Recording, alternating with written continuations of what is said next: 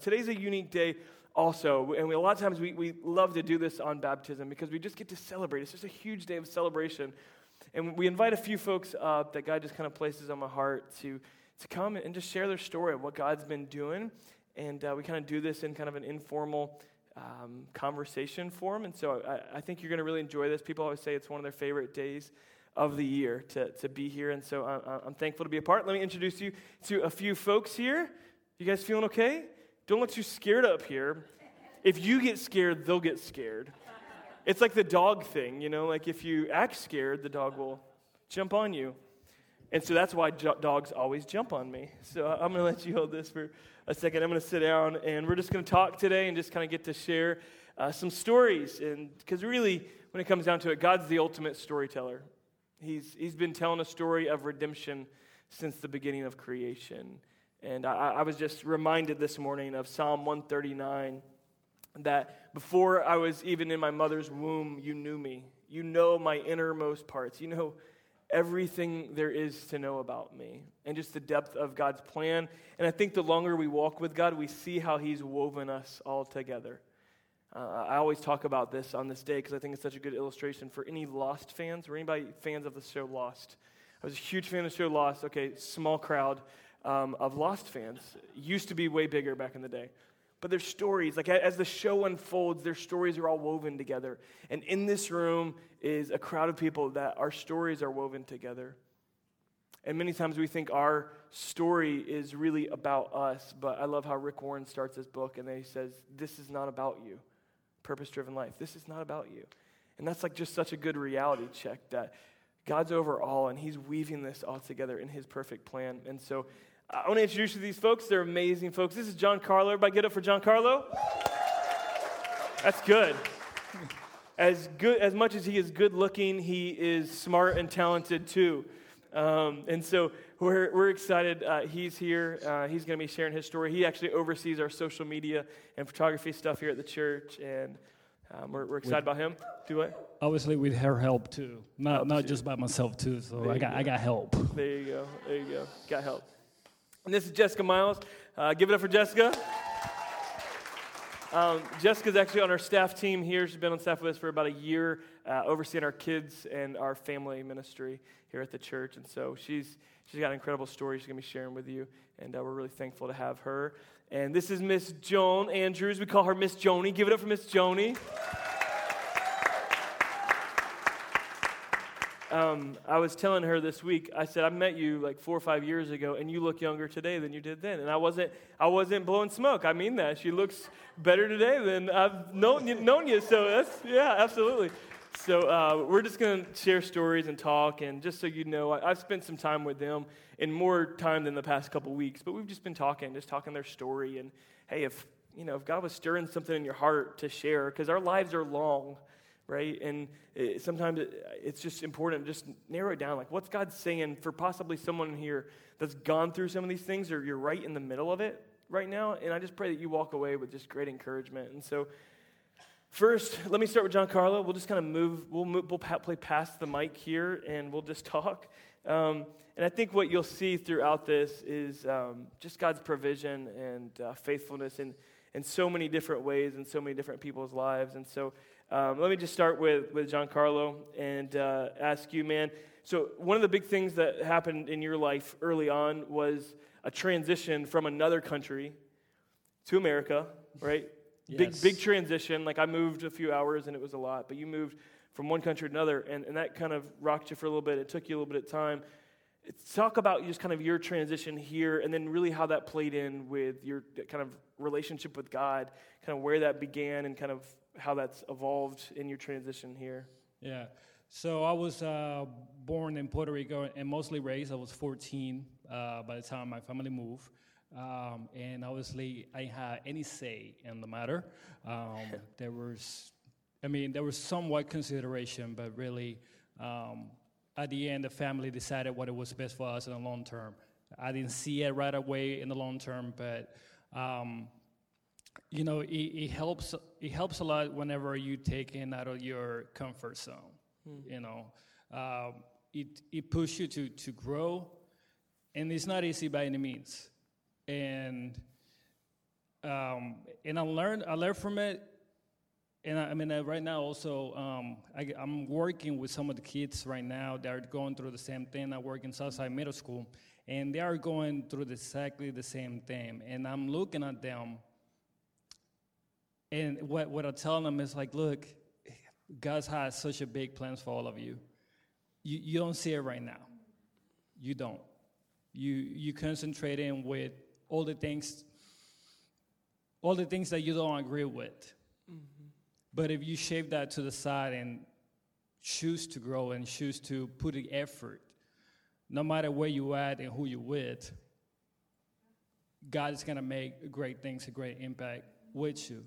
It took me a little longer to receive that and learn that. But now that I have that, it's all I got to give to the kids, you know. Yeah. It's a process. Yeah. Just immediately think of Romans 8:28, that he just works everything out for good. So if you can, and I think that's what gets in the way a lot of times is what happens to us changes our perception of God. Yes. Maybe even if we had a proper understanding or we did, and we begin to shape our perception on God around what's happened or what we've gone through. And so, yeah. And so talk to us about how that kind of played into like coming to know Christ. Kind of, because you grew up in a religious environment. You guys were around church for the most part. Yes. So how that really came into like full-on faith in your life and not just mom and dad's faith. Well, I grew up in the church. And I grew up doing, I felt like there was like a steps and process to do, like all these things to follow. And then when I came here, I actually went through depression, okay? And then that took me away from the church for a while and took me away from God, because at that particular time, I didn't feel like there was this relationship. It was more like a thing to do. Mm-hmm. It was more of a, let's go to Sunday, let's read this, that's it, let's praise this God that I never felt like any interact with. And it took me to, because of these events, it took me to this darkness. And it got to a point where I was done with it. I didn't know what to do with it. I didn't know I didn't necessarily have like a community that I could speak to or that can speak life to me. And obviously I took myself away from the community. But then God came through. I think I was about 20 years old when God became like even real to me. And it became this junior relationship where I felt comfortable with. They could have a conversation just like you and I were having right now. And it's just not, and I also learned through that it's not just this guy, it's not a genie in a bottle where I could just ask whatever I want and go about my life. It's more of a junior relationship, meaning asking, but at the same time, be thankful and just be thankful and also forgive. At the same time, ask for forgiveness for the things that we do at the same time. So thanks to all that process, it became to a point that God became real to me. Yeah. If our conversation with God was, or if our conversation with other people in our other relationships was the same way we treated God, I bet those relationships would be pretty messed up. No. You know what I mean? Just because we do it whenever we want, whenever we're comfortable, like that doesn't, it's not a thriving relationship. So that's such a good point. Yeah, absolutely. And I think about that too, because a lot of us, I mean, not to call anybody out, I don't know anybody like that to call you out like that, but I could see that in myself sometimes where my relationship could be this rush thing, like, hey, God, good morning, I need this for the day, thank you very much, and out of the door. Yeah. And I just thinking, can you imagine somebody doing that to you? Like just, maybe a young child is okay because he's a young child. But as you grow older, you're like, you know what? Like, no, sit down, slow down a little bit. Let's have a coffee together. Let's just enjoy this thing. How you doing? How about you? What can we do? So we need to find a way to acknowledge God in our life and turn into a legit relationship, And he's there. He always been there. It's not one of those that you're like, okay, now that I embrace God, God is like, oh well, now that you got the membership on, let's have a chat together. It's not that. He's always been waiting there for you, and he's always available any given time that you need him. Just even 3 a.m. if you need him, he's right there. Yeah, absolutely. That's good. Jessica, let's pass the mic over to Jessica, and let's talk a little bit. So Jessica hails from the great state of Ohio. Where's all the Ohio people at? Yeah, there's some Ohioans in here. There's a little representation. I'm sorry. Jacksonville's such a to what? I said I'm sorry. Yeah, it's all good. Jacksonville's such a transplant city for a lot of people, so it's good. It's good to have all the Ohioans here. So you've been on staff with us here for a year, and so we've gotten to know each other a lot over the past year, our families, and so a lot of your story is heavy, like a lot of heavy background, right? Grow up in the church, but just a super unhealthy representation of God. Like Christ is the head, the body's supposed to look something like the head. Like, can you imagine like a head that doesn't look like the body? And like that's what you kind of grew up in, and it kind of brought you a lot of baggage along the way, huh? Well, I think my body was supposed to look a certain way, and the more I grew up, I realized it didn't matter so much what the Bible said, but what I say we like I'm still a part of it, but I'm not. Our bodies had to look a certain way. Our hair had to look a certain way. And I realized the older I got, I started asking questions. What I was reading in the Bible wasn't the rules and the standards. And so that cultivated something. It started really young where I started asking questions. And anybody who knows me or works with me here knows I ask a lot of questions. And I drive people crazy sometimes. But I need to understand all of it. Like if we're going to do something, I want to know every little detail. I like to process what could go right and what could go wrong. And God is working that out in me. One day I won't be like that, I'm sure. But right now, that's who I am. But when I was younger, I just started to read God's word, but almost to disprove something. Like I wanted to prove them wrong. So I set out, and I have read God's word. I'm going to say this. It's going to sound bragging, but then I'll come back. I've read God's word so many times that like references are there. I had to memorize God's word. I know it, but I knew it for the wrong reason. And that, I don't think it even occurred to me that I knew it for the wrong reason until God got a hold of me. And I guess the point that brought me to that was when we lost our child. And I hated that season of my life for a really long time. And I still grieve that season of my life because it's a part of me that I'll never get back. It's a part of my family that I can't have. So my maternal, and God gave me that instinct, my maternal instinct is to want that child. I need Gavin. I feel like I need him. But that need was so overpowering that I couldn't live life. I was depressed. I've been in that season of my life many times before.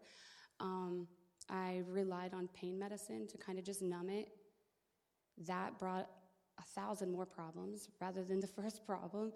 And I guess I got to this point where nothing worked. Nothing made my marriage better. Nothing gave me or could give me my son back. Nothing could change anything. So I sought counsel. I went to a church, and they had counselors there. And so she tried to help me. And one day she looked at me, and she's just like, I just don't know if I can help you. And I'm like, oh, God. Like, what am I going to do? And I think that was a very pivotal point for me because I needed someone to kind of look at me and say, I can't help you. Because I was looking in all the wrong places for help. So it didn't matter how much I knew God's word. It was there. It was a seed that was planted when I was very young, and I'm so thankful for that now. Because losing our son, literally, it more than brought me to my knees. It literally made me just fall flat in front of God one day and say, I can't do this. I can't be healthy. I can't have joy. I can't be whole. Like, I need you. And that started a whole big search because, I thought I knew who God was, right? I've read the Bible. I've gone to church. Like, I've done all this stuff. I should know who God is. And it's blown my mind because, God planted us in a place in Columbus, Ohio, where I met the woman who's now my best friend. She would sit out at the bus stop, and she'd be like, it's really cold in Ohio, guys, like most of the year. All right, so she'd be like, Jessica, come get in my car. it's cold. Jessica, it's raining. Come get in my car. So we'd be at the bus stop when she's doing this, and I would just be like, no, thank you. You're not supposed to get in the car with strangers. So I didn't. And then one day I was like, it was cold. It was like freezing rain. There was snow on the ground. And I'm like, my kid is freezing. He's like sitting beside me like this. And I'm like, okay, Brian, let's just do it. So we get in the car, and beyond the fact that she is now someone who I can count on to tell me when I'm crazy, I can cry on her shoulder and her on mine if need be. She literally showed me who Jesus was by not saying one word. Not by saying, hey, Jessica, get in my car. Yeah, that's the hands and the feet of Jesus. But she lived it out. Like the life she lived, Jesus just showed through her so much. And I now know that was a God thing. That was God leading me to a moment. All of the stuff that went wrong. Everything from us hating each other. I mean, we loved each other. We really did, but we hated the place we were in. Yeah. That led us to, okay, maybe if we move, our marriage will get better. Maybe if we move somewhere, into a new home, that'll change things. Or maybe if we see a counselor, that'll change things, like searching in all these places. Finding excuse after excuse when we went to church not to go back to church. Not that church. We'll try another church. And then we just didn't go to church because we didn't like any of them.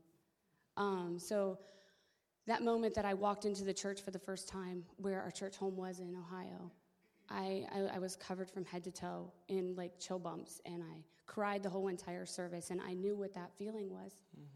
And that was, I think, just the beginning of something that God was doing in my heart.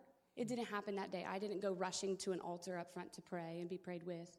It took a minute for me to be able to humble myself, for one, and admit that I didn't know who Jesus was, and to truly accept who he was for me and who he set out to make me. Yeah, that's good. I think so many have been raised in maybe heavy rule environments, whether that's in the church or just in homes. And in our society, there's such these expectations, I feel like, on everyone, that everyone feels like we're trying to live up to these standards. They're just unattainable, whether you're a young girl and trying to be the girl in the magazine, or if you're a guy trying to be GQ like Giancarlo. Not everybody can look that good. Like, I've never owned a pair of shoes, even when I walked them out of the store, that are that white. Like, we cannot live up to the standard of those shoes. No, but we're fighting, like, and to be affirmed, and so many times we feel like we got to put on this display for God, and when we finally just get humble enough and realize that on my very best day, the whitest my shoes will ever be is never enough to receive God's affirmation without Jesus Christ. And that's when all of our faith just turns in the grace of Jesus Christ, because that's the only way. That's what all of the Old Testament led us to. And so that's so good. We'll come back to some more stuff there. I'm anxious to talk to Miss Joni over here. That's so good, Jessica. Thank you. You're supposed to ask me questions. I am going to ask you questions. Let me tell you. She emailed me. Well, I think she brought it by. It was like an email, but she brought it by and gave me this paper, and I started reading it. And like by about halfway through, I'm like, I'm pretty sure I need to go to med school to understand her testimony, because it's just so rich with like God bringing her through physical challenges. So I just love the time we got to spend this week together, just talking and chatting. And so you originally hail from the great state of Pennsylvania, right? Any Pennsylvanians in the room? All right, someone scream and act like you are to show some love to the Pennsylvanians. Thank you. And so your story is, one of ups and downs. Growing up in a religious environment too, but it wasn't until kind of some back and forth finding yourself to come to know the Lord. Will you really talk about kind of that process to kind of get you to the place of that Jessica was talking about, like humility, to go seeking in the right place, not just all the other ones that were kind of running out. Keys are always in the last place you find them, right? Or the last place. Is that how it goes? Did I say that wrong? Last place you left them. Yeah, last place you look. Thank you. Sorry. Tell us a little bit about just that story of coming to know the Lord. Well, there are so many episodes to my story, and it might be very boring. So I'm glad we're doing it this way. Yeah. We'll talk some of the physical stuff, but I really want to talk through just the coming to know the Lord thing to start with, if you can share with that. Well, after a hysterectomy in 1987, I developed cancer. I had just started a job at the Florida Times Union, and I took a leave of absence, and I had breast cancer, which I came up and out of it, me and the Lord. Mm-hmm. That's when I was really desperate. And, you wait 5 years and you're okay, and you wait 10 years and you're okay. And then my whole family has diabetes, so I didn't escape. So I had diabetes, and you work with it and control it, and it just doesn't go away.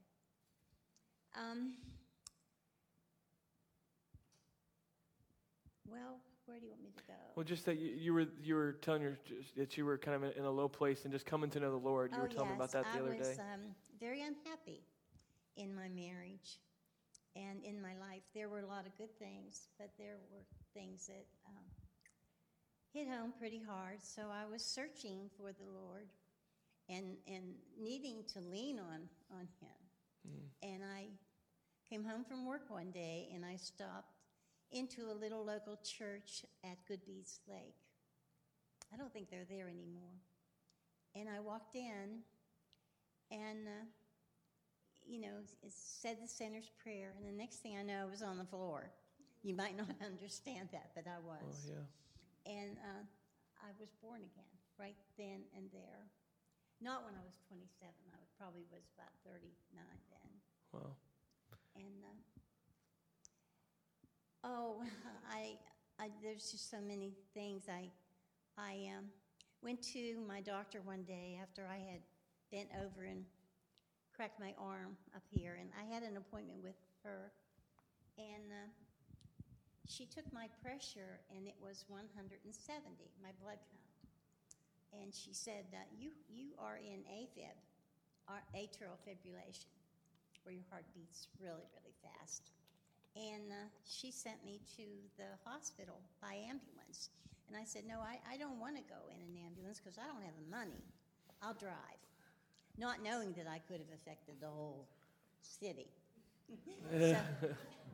So when I started for Memorial Hospital, I thought about the diabetes. I hate to claim it, but I thought about it, and I thought, they're not going to feed me until 11 o'clock tonight, and I might get very sick. So I stopped in at Long John Silver's. And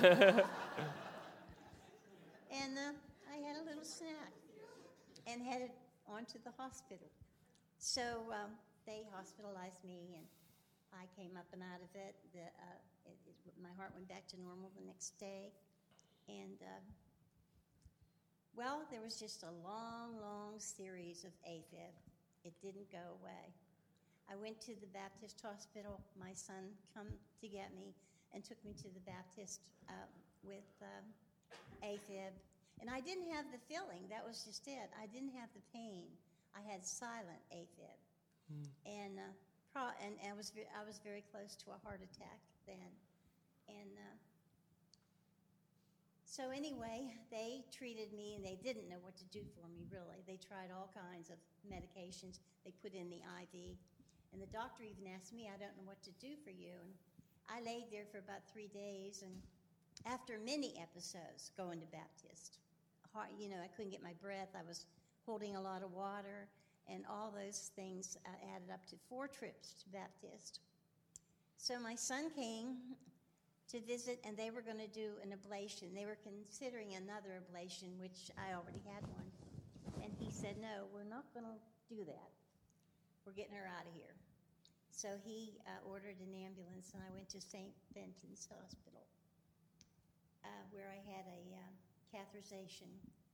And they decided that I needed a 4 bypass, and I needed to have the Mays procedure done to combat the atrial fibrillation. I told you needed a med degree to know her. I was through a couple procedures that didn't work. Yeah. And so they decided to do that, but I had to wait a month. So they gave me a belt to wear, a Knoll belt that wrapped around with packets in it that would explode should your heart rate go up too high. And they would knock you to the floor and possibly save your life and possibly end it too. But it was, you might know what it is. It was like a grenade belt, really. And it had loot packets. Do you know what it is? It had loot packets the whole way around that would explode should your heart rate go up and knock you to the floor. Yeah. And then you'd get the... You were telling me about that, and I just began to think, and I could feel this when you were saying this, I think you mentioned it, is that when you are living with that type of physical condition, you literally are fearing for your life, like every moment, and there's just a cloud of fear, which God had brought you through a lot, already. Cancer, hysterectomy, just you listed off a number of things there. And now to a place where, you literally don't know if you'll make it to the end of the day. That could just happen. And so there's just a deep fear, and I know just that built even more confidence in the Lord to bring you through that. But that was not that long ago either, was it? No. What year was that? It was in 2015 I had the heart surgery. Mm-hmm. But I had to wear this belt, and I wore it for over a month. And that kept the doctors in tune with what was going on with me because it, had registered the amount of beats my heart was doing. So I believe that was the most horrendous time of my life, was knowing that I had AFib and not knowing when I would drop over. And that's when I really need God. I just couldn't. I couldn't do it alone. Even though my whole family was with me, they were helping me. So I had the surgery, the 4 bypass, and the maze procedure. And the maze procedure is where they go in, and your heart gives off electric signals. And the electric signals were not going where they should, so they go in there and they put scars on your heart, so that the signals will go a different path, take a different path. And it worked. It was extensive. The surgery was long.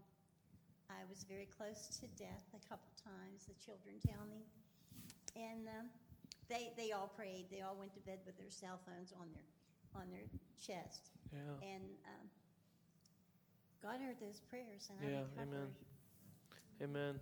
Amen. God's brought you through a lot, man. It's cool. We'll come back and talk a little bit more about that. And I know for someone that's battling some of that physical stuff right now, and just hearing time after time after time, God's brought you through, and not just brought you through, because it doesn't always work out like that for everybody, but that you come out with joy and not doubting the character and the goodness of God. That's what just is overwhelming to me as I talk and spend time with you. It's just that's still there, and you haven't grown embittered by what you've gone through, but it's you're still just such a sweet spirit to be around. So let me get back over to Mr. GQ himself here, and so something that you were telling me that was a really transformational moment for you is when God called you out on this 11-month journey to be a missionary for 11 months, right? In how many countries? 11 countries. 11 countries, 11 months to be a missionary. Just set everything else aside, life, goals, plans, all that, to just go and be present. And I'd love for you to speak to just the growth that you had to come to understand community. Yes. And what we mean by that is just relationships and doing life together, because so many of us do life alone, and that's just not God's design. And so speak to that a little bit, just what you brought through, because there were some compelling things that you learned through that. What I could tell you about the biggest teaching, the biggest lesson that I got through this journey was learning about community. The reason why I learned so much about it, it was because prior to that, I didn't like it at all. Not exactly a people person.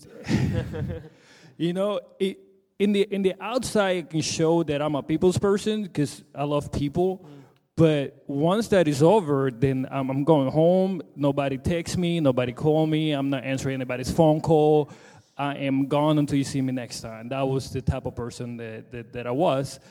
And so first month, they have us, obviously you have a team. It's about 7 to 8 people. You are with these people 24/7. Not kidding, 24/7. The only break that you have away from these people is bathroom. And those bathrooms become joyful. So it's like having. So it's like having kids, except you get to use the bathroom in private. That's the only difference, right? That's one way to look at it. Yeah. That's one way to look at it. I don't have children, so that's why that part is not working. But let me tell you, community was the best thing ever happened to me during that season, and I'm still looking for that. And I'm going to tell you why. Because with community, you get to learn so much, not just from them, but for yourself too. And there's this immense opportunity for you to grow if you allow it to be. We have a generation that we like to put so many walls when it comes to things that we do, personalities, the things that we do. Sometimes we put walls to, justify the actions that we do. But with community, if you really embrace it, there's no walls in there, and it helps you to even grow. One of the first things that you have to realize in order to be in a community is first, what is your goal as a community? Like, what is the things that we're trying to accomplish? And I know for that community specifically, and I hope for everyone, is we want to see every single one of us enjoying the eternal life, enjoying the eternal kingdom. That is one goal. The other goal is to bring Jesus to wherever we go, no matter what. Bring to Jesus to wherever you go, to whoever you go. To portray Jesus, to portray his love. I mean, he loves you so much that there's no way that you could be selfish with it. You're like, this is so awesome, I want other people to go with it. Yeah. And no matter what kind of person you have, you're like, you know what, maybe we don't connect so well, but I still want you to see you in the kingdom. And I'm going to embrace it, I'm going to enjoy that in that moment that I see you in the kingdom. So one of the first things is to realize what is the goal. The other thing is, as I was talking about the walls, we all have maybe some past history with community that maybe they were not so good, which it was my case. That's why I was not embracing community so well, because when it came to middle school, high school, even basketball team, I didn't feel really connected with that community. And due to the past experiences, when they asked me to embrace this community, my mind was just going back to past history, and therefore I was bringing this wall up consistently. I didn't want to embrace this. I was like, no, do not push me this community. I already know what that's like, and I don't want this. So then I had to let God to knock down these walls, to give opportunity, so then God can work through me and what the community is supposed to be like. I had to turn this also to be open, turn this shame that I had before and just be vulnerable with my team as well, which is not easy. Yeah. To be vulnerable is just taking your shield down and just be willing for the unexpected. But I learned that if you want like an authentic community, if you want a genuine community, if you want an honest community, then you have to start by yourself. Mm-hmm. So you have to be genuine yourself, you have to be authentic yourself, you have to be honest yourself. And so there's a lot of work in that, and God will work through it, and God will send you that community to work at it. The other thing is to realize is that in a community, you're not going to connect the same way with everybody. And that's okay. Yeah. That is okay. Yeah. All right? It doesn't mean that the person that you connect with, it is more important than the rest of them, nor that the other people are any less essential in the community life. Yeah. It just is the way it is. And you have a connection, great. That's cool. But if anything, we have to encourage to actually work in that connection that you struggle with. I think we need to work hard on that one. We have that one person that maybe we don't connect. Try to work hard on that one and see the benefit that comes out of it.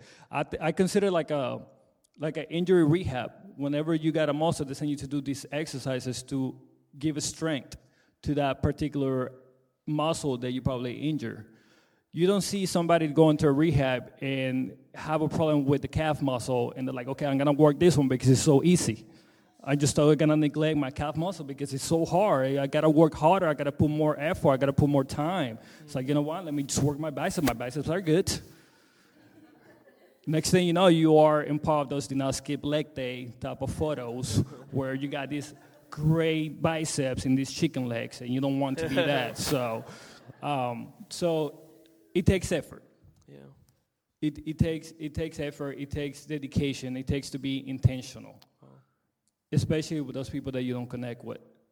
It also takes for you to try to be consistent in choosing people over some distractions that we have, which is what happens when we go home a lot. Yeah. We got a lot of distractions at home. This is why a lot of phone calls, I never answer it because there was a lot of distractions. And so it's a matter of choosing that. It's a matter of choosing, you know what, I'm going to choose people because God chose them, God chose me, so I need to choose them too. That's good stuff, man. That's really good stuff. Go, were you finished? Yeah, and then the last part is, which you and I will talk about is, to be open, is to also learn to receive. Yeah. And I'm not talking about receive like gifts or, help or anything. It's also receive the stuff that you're probably not ready to receive. And one of them, the main one I'm talking about is correction, feedback. Yeah. That was so elemental to our community, to be open to receive and give feedback, even in the corrections ones. Because if you do something so well, you already know it. You can receive all day, oh, you're so good at this, or you're so good at this. Good. That's okay. But how am I going to grow if I don't know what the things that I need to grow on? Mm-hmm. And so the biggest thing is to receive those kind of feedback, knowing that it's all about not missing your maximum potential, because ain't nobody here don't want to mix their maximum potential what they can be.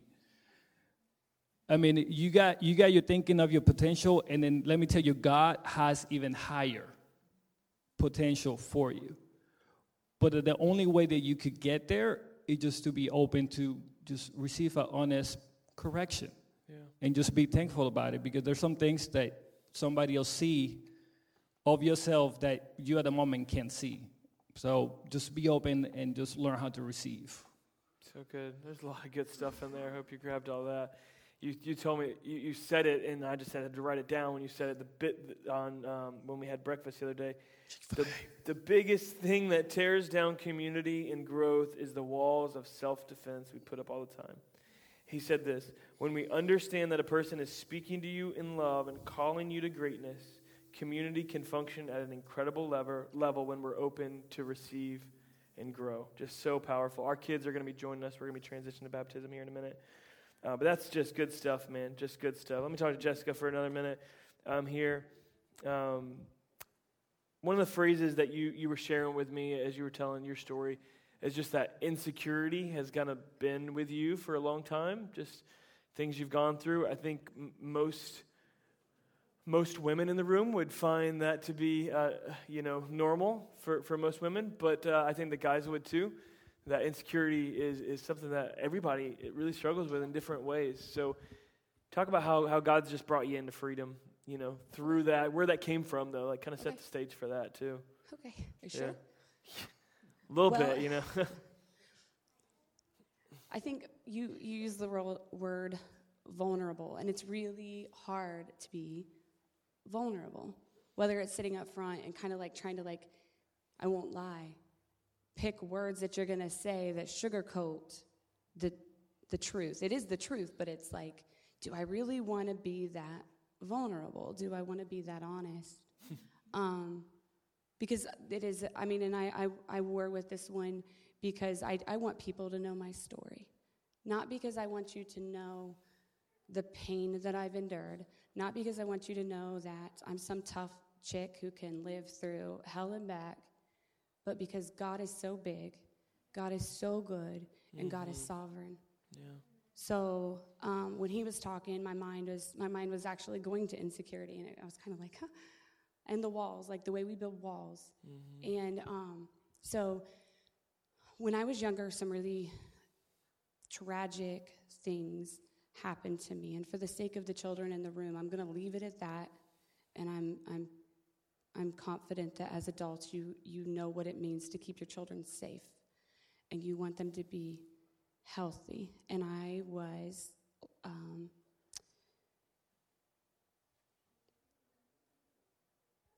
left to someone else's sin, and it hurt me badly. And it left me a broken little girl who longed for someone to love her, who accepted this label of not being enough, of being told by people in my life that if I would have maybe been more modest, that wouldn't have happened to me. And I'm talking about like I was 5. I was as modest as they come. There's nothing, I wore homemade clothes and tights and socks and shoes, and like nothing could have changed the level of my modesty at that point in my life. So then, that outside of the pain and the hurt that I was enduring, there was another level of it, because I had to hear from the people who were supposed to keep me safe that if I would just act differently, these things wouldn't happen to me. And so I made it through that. I came out alive one day. I woke up and I decided, things are going to change, buddy. And so the next time that I was put in a terrible situation, I looked at him and I said, touch me. I dare you. And so I'm fierce. Everyone in this room knows that I'm fierce.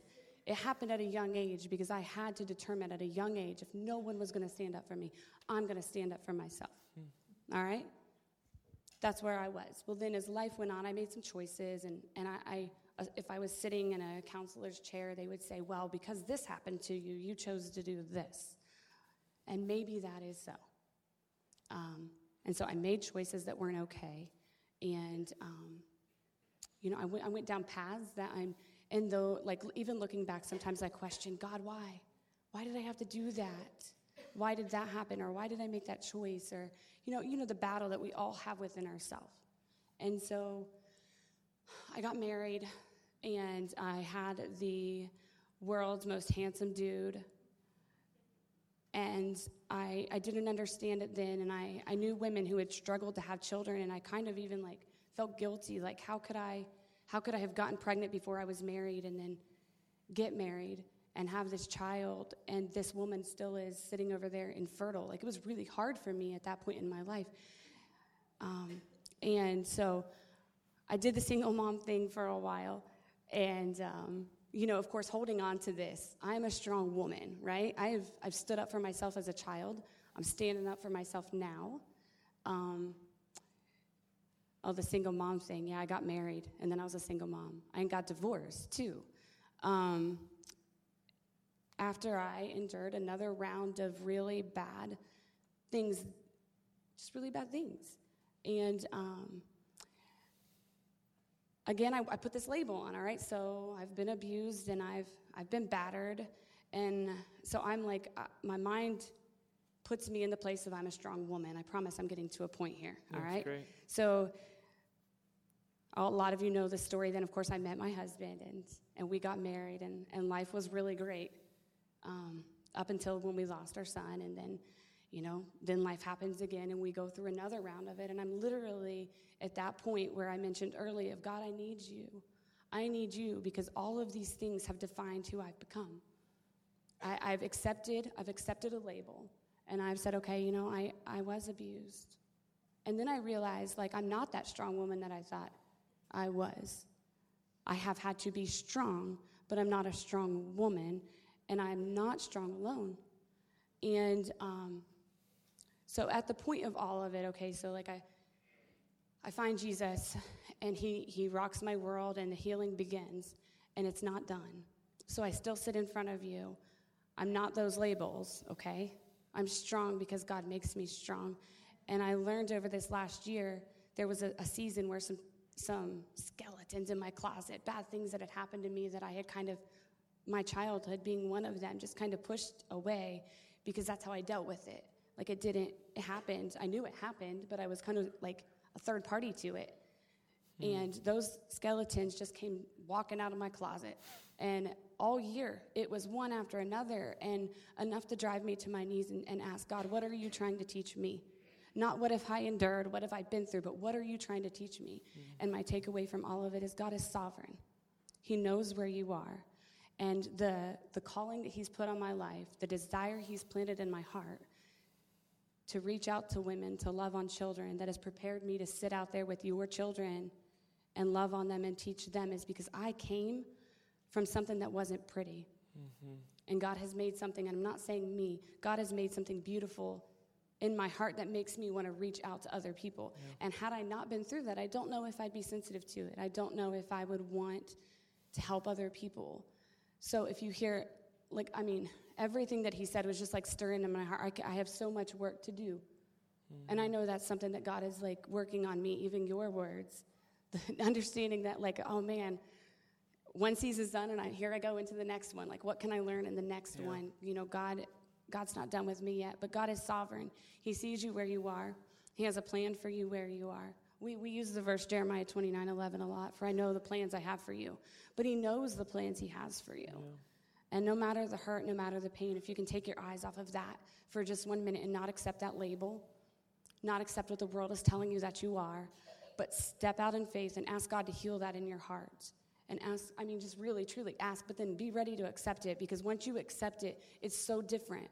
It may be joyful, but even sometimes it's going to be painful for God to heal that. Like you were talking about your leg day. Mm-hmm. I don't want to work out what's broken, and I don't want it worked out. It sucks. No. Sorry, kids. It stinks. Y'all trust me with your kids. Anyway. I try really hard. Out there, I do better. Anyway, God's working on me. I think it's so cool just to hear just stories of restoration and healing and hope and how God brings us through all this stuff. Like,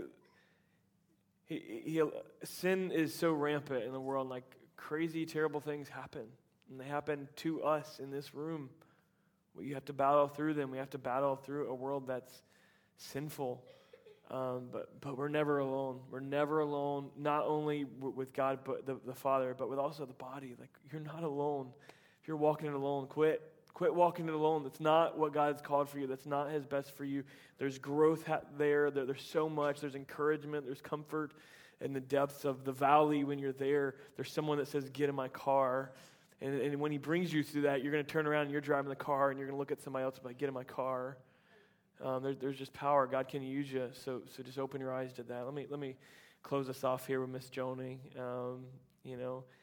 And you are the most seasoned on this stage. I know. You're the most seasoned. Thank you. You have more wisdom in your pinky finger than what these young kiddos here, us three,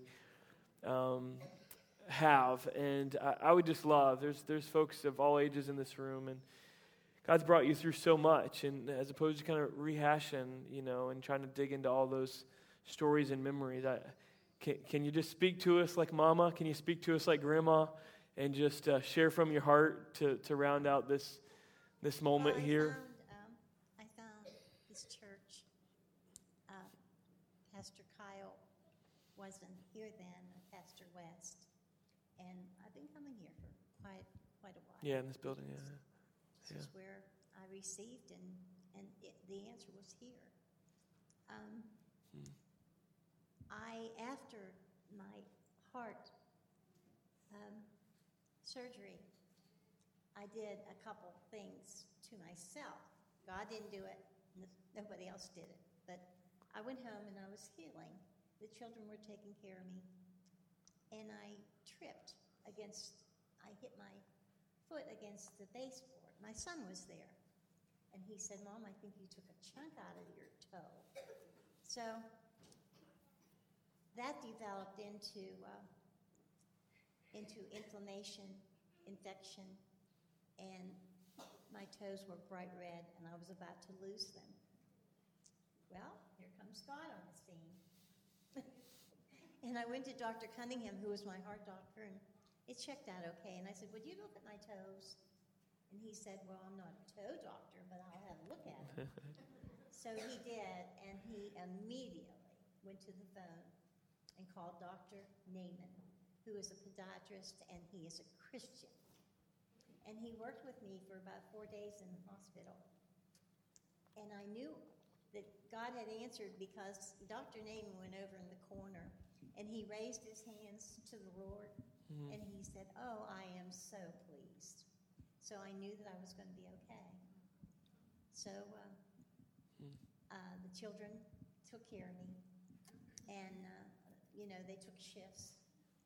And I ended up in 4 rehabs because of the infection. Right after the surgery, I had to go to a rehab because my legs were bad. And then I ended up in another rehab because I had the infection in my toes and I needed to have the PICC line and I needed to have medicine, in the IV for 20 days. So that all worked out. And the 3rd rehab I went to was right next to Memorial Hospital, and that was for my shoulder. I injured my shoulder when I had a nurse with me, and she wasn't paying attention to me. And I went to the door to get a pair of socks because I thought I'd help her out, and I bent over and broke my shoulder. And that's why I went. As if she didn't have enough going on, I said, "Lord." And so I ended up in another rehab, but I only had to put in a sling. I didn't have to have it, bound up because it was so next to my heart, and I was delivered. Yeah. So there's pretty much the end of it. There's a lot more things that. You got a lot. You ever want to hear some stories? If you're ever going through some physical stuff and just don't know if you're going to make it out, this is a great lady to come see and talk to because she has fought through it and God's been faithful to her and she has such joy and sweet spirit to her now. Can you thank these folks for just being vulnerable this morning and sharing?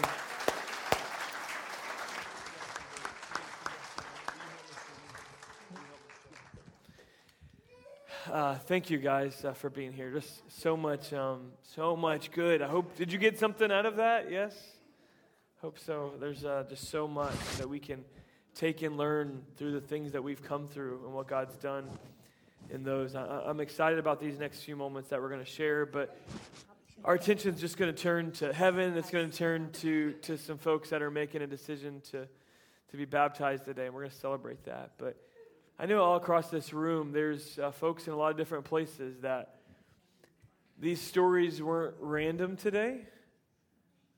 For some of you, like some of you in the room, like some of this stuff has landed pretty deep. And we start talking about skeletons walking out of the closet. We're like, yikes, please move away from that because I'm worried what's about to come out of mine. Anybody know what I'm talking about? Like, there's some hurt, there's some insecurity, there's some doubt, there's some fear that God starts bringing to the surface. And before we move on and do anything else today, I want a time with you. I want a time with each one of you individually, just to pray over you, to know that your story, you just got to hand it over to God. Quit trying to control your own story and just let God have it. Let God have it. He's going to write a better story than you can. It's like me trying to write a better story than Spielberg. It's just not going to happen. It's not going to happen.